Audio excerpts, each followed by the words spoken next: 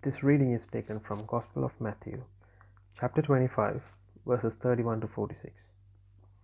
But when the Son of Man comes in his glory, and all the angels with him, then he will sit upon his glorious throne.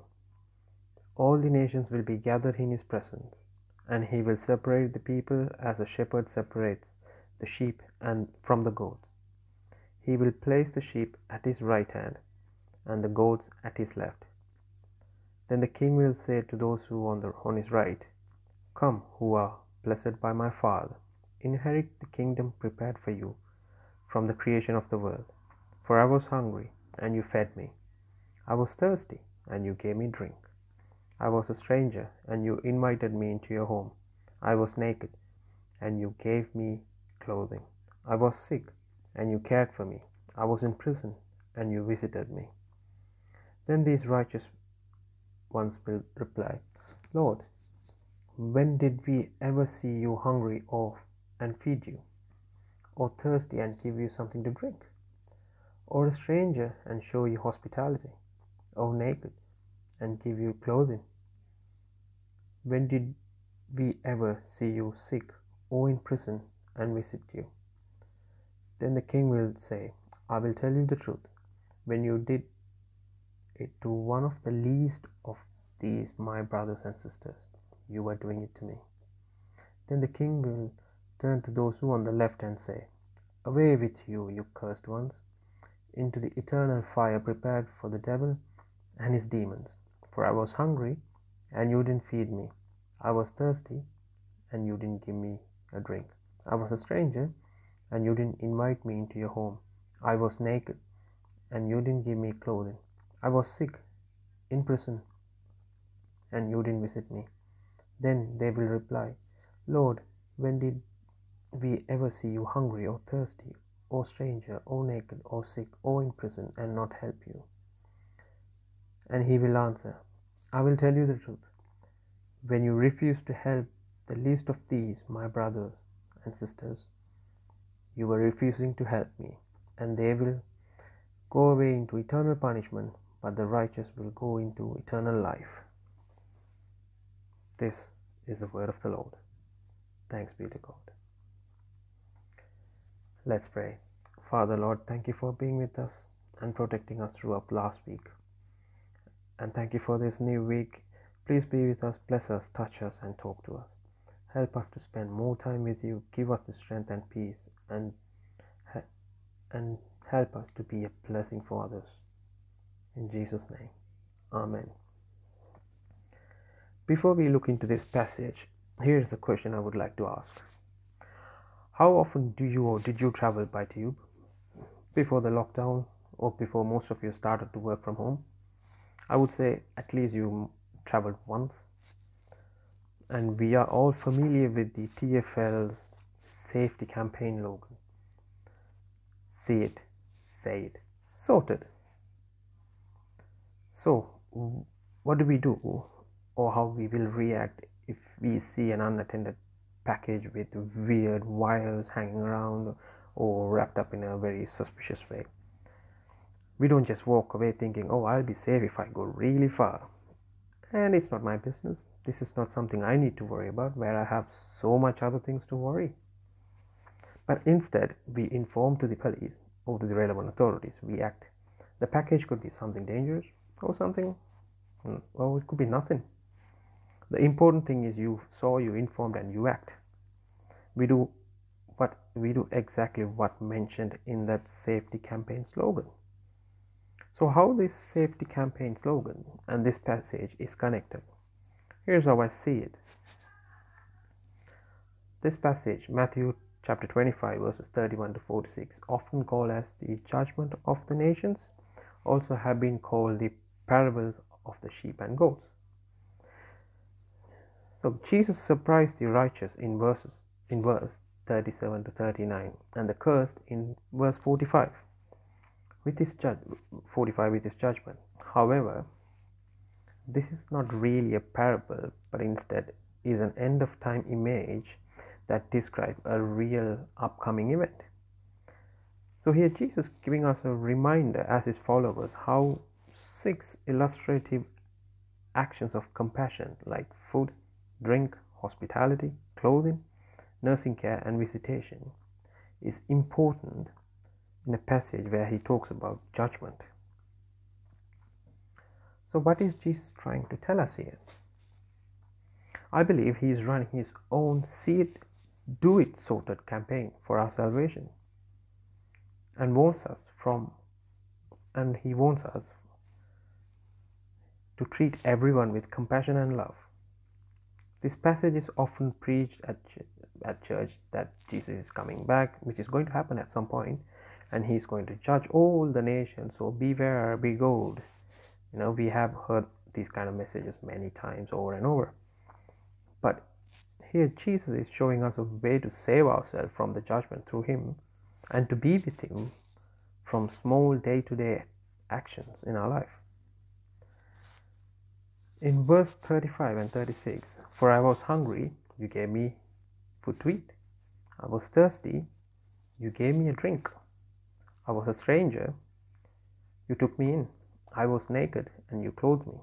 I was sick, you visited me. I was in prison, and you came to me.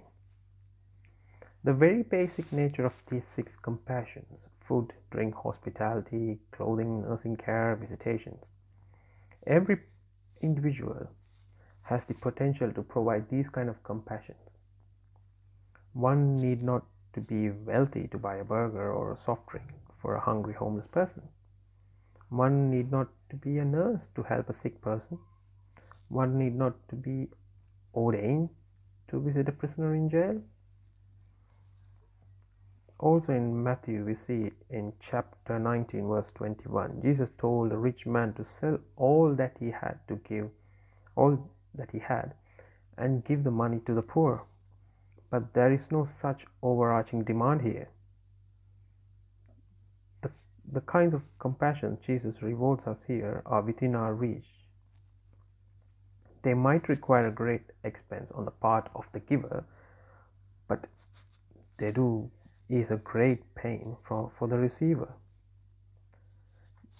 Maybe the goat and sheep image worked in Jesus' day, but I don't think it makes much sense to us today. How many of us see a sheep or a goat while we travel to school or to work or in Alperton or even in London? The chances are to see a sheep or a goat is in meat form in our fridge or freezer. Let's be honest. We need a new way of understanding what's going on. If you tell your kids or grandkids how great the dial-up phones or the Nokia mobile phones were, they might not understand. They might not even have a single clue about it. So we need a new image. Maybe what's really being said here is that there are 2 ways. We live in the light and follow the path of light. And we also live in the darkness and follow the path.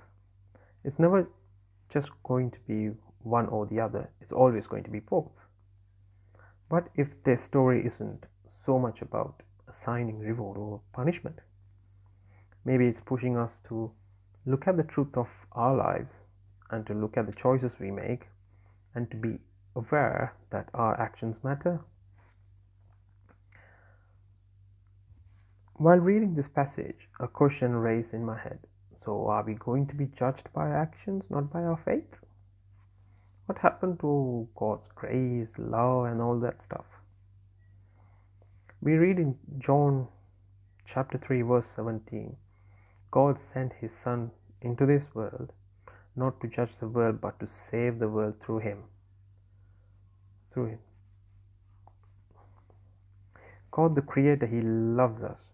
We have his grace, we have his compassion, but how did he show that in action? By sending his Son to this world to die on the cross for our sake, for our sins. And his Son did the same. He showed his love and the compassion and his grace through action. He died for us on the cross. He taught us and he showed us what we should do, what we shouldn't, like in this passage. In theory, everything is possible. It's easy to say action matters, but in real life, is it possible? As humans, we are quick to judge. We stamp someone this is who you are by one of our significant mistake or by one of our good deeds. So we are a month away celebrating this year's Christmas. I know time flies. With COVID-19, this year's Christmas can be extra special. The question is how? During this pandemic, we received the message from the so-called scientists and the government is stand 2 meters apart. We cannot see our loved ones, stay in the bubble, etc., etc. But staying away from our loved ones and standing 2 meters apart at the tube station or at the supermarket, except the time you fought for a toilet roll, showed us how much or how important the human interaction and how much we missed our loved ones. This might be one-off or once in a lifetime situation for us because of COVID. But for many, this is their life, loneliness being their own. Since we have experienced it and we know how it feels and how it looks like, for example, we can help this, or during this Christmas or during this winter, we can help homeless person by providing food, clothes, drink. Basically, we are halfway there from the 6 actions of compassion. We could call and check each other, though we can't be there in person due to the restrictions, but we could be there on the other end of the line. So what is Jesus trying to call us or trying to tell us or trying to tell us to do this week? When you come across someone in need, Jesus wants us to remember his see it, do it sorted campaign.